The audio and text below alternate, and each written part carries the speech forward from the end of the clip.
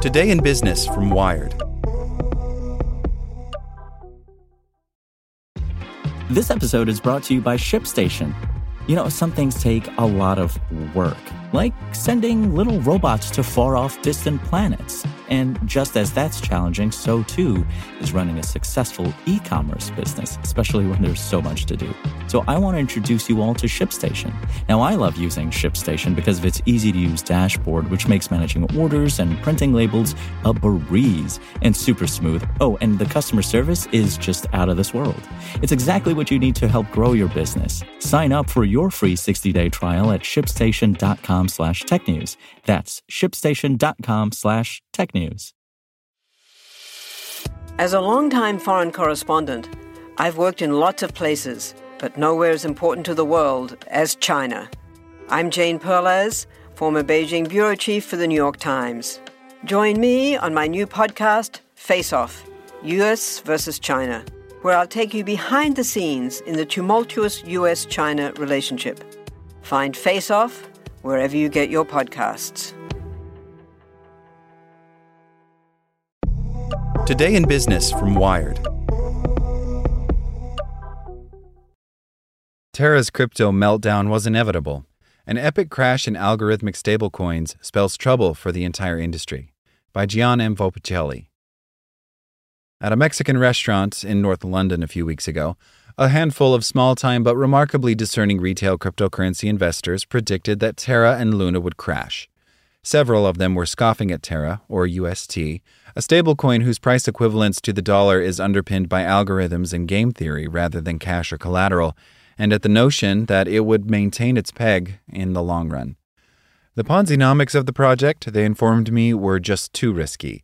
Only one of the investors seemed optimistic, out of nihilism rather than trust in Terra's solidity.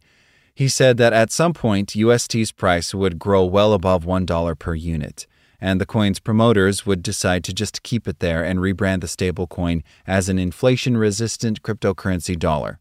Another shrugged, but conceded that all bets were off. So far, he said, this story has always followed the most humorous timeline. You can bet a lot of people do not feel like laughing today. UST has lost its peg to the dollar. At the time of writing, you can buy it on cryptocurrency exchanges for 58 cents.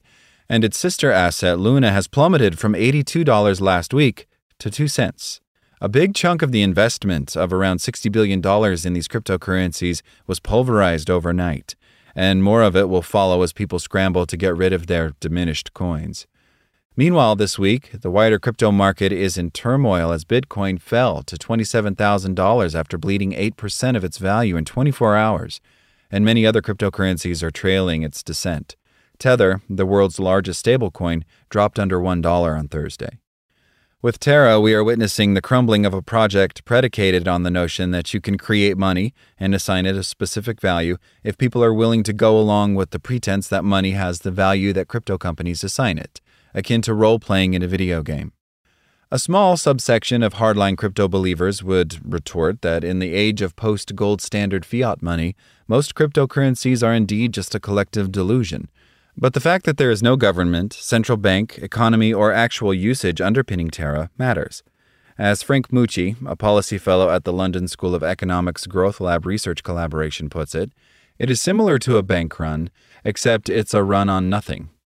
UST was marketed to the public as a stablecoin, a type of cryptocurrency whose value supposedly remains steady over time, creating a convenient hedge against the wild price fluctuations of other cryptocurrencies like Bitcoin and Ether. With most stablecoins, that stability is guaranteed by currency reserves. Whoever creates a stablecoin pegged against the dollar should theoretically keep an equivalent amount of dollars in a vault somewhere, or other collateral, including crypto. Except UST is an algorithmic stablecoin and has none of that. It is fully shielded from the world and takes pride in it. On Terra's own blockchain, UST has a symbolic relationship with its satellite asset Luna, which can be used to earn cryptocurrency rewards. It was always possible to exchange UST for Luna and vice versa, and the blockchain's own code always made sure that Terra traded at $1 a unit, while Luna's varying price was determined by algorithms keeping an eye on the market. That was supposed to keep its price stable by piggybacking on the work of arbitrageurs, investors who attempt to profit from market inefficiencies. If a sell-off of UST on cryptocurrency exchanges threatened to lower its price below $1, the idea was that smart arbitrageurs would rush to buy UST and use them on its native blockchain to buy Luna at a discount, propping up UST's price in the process. If the opposite happened and UST's price zoomed over $1 on crypto marketplaces, people would use their Lunas to buy $1 a unit USTs on Terra's blockchain and resell them on other platforms, bringing the price of UST down. It is a clever architecture. It is also one that did not and could not work. It is a bit like perpetual motion machines. People wanted to figure out how to get free energy, and these designs were complicated. They would have pulleys, they would have magnets, they would have levers, Mucci says. With algorithmic stablecoins, it's a little bit the same idea. Ryan Clements, an assistant professor of business law and regulation at the University of Calgary, made the issues with this approach clear last year in a paper devoted to algorithmic stablecoins titled Built to Fail. One of the main problems with these stablecoins, Clements explained in the paper, is that they can only work so long as there is demand for them. Otherwise, all those incentives mean nothing. UST was never stable to begin with and was never fully collateralized, Clements says. It required a perpetual reliance on the assumption that there would be enough ongoing interest in the various use cases of UST in the Terra ecosystem. Many crypto investors started finding their own way to the door. Bobby Ong, co-founder of cryptocurrency analytics platform CoinGecko, says that one possible explanation for what happened to UST is a George Soros-style attack after the Hungarian philanthropist and financier's famous bet against the British pound in 1992. According to this theory, UST's ruinous fall, which started on Monday and spiraled into a catastrophe on Wednesday, was precipitated by a large entity dumping billions of UST on the market, shattering its peg. Another simpler explanation is that UST was just not sustainable, and this was always going to happen as soon as the market sentiment changed. It is telling that some crypto personalities are laying the blame for the supposed attack at the door of investment management company BlackRock and hedge fund Citadel.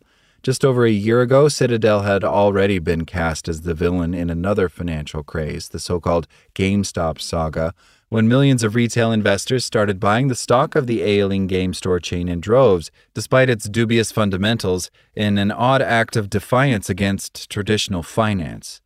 Several observers back then had saluted the rise of meme finance, where the value of assets was no longer based on a business's prospects and instead determined by collective delusions, performative contrarianism, and sheer nihilism. Is GameStop stock worth $200+? That's for you to decide based on your own value system, one investor commented on Reddit, where the rebellion first emerged.